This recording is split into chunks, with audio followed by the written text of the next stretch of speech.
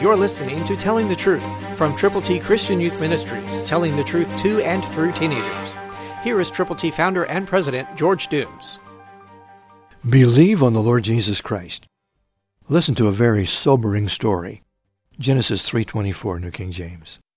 So he drove out the man, and he placed cherubim at the east of the Garden of Eden, and a flaming sword which turned every way to guard the way to the tree of life. Yes, God protected. He protected that tree of life, and he protected people from getting too close, and from one more time becoming far, far less than God had ever intended.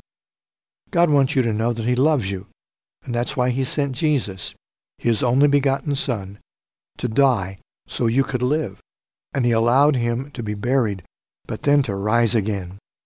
And the resurrection can come your way. Being at several funerals in the last few days, and they were all Christians, some were young, some were older, but to know that they are now with the Lord is wonderful. But what about the people you know who don't know him? Are you going to share Christ with those folk? Are you going to pray for them? Are you going to read God's Word and get direction? Are you going to have fellowship with other Christians and work out the strategies? And then are you going to go with the gospel to people who need the Lord? Let them know that Christ died for their sins. Christ through you can change the world.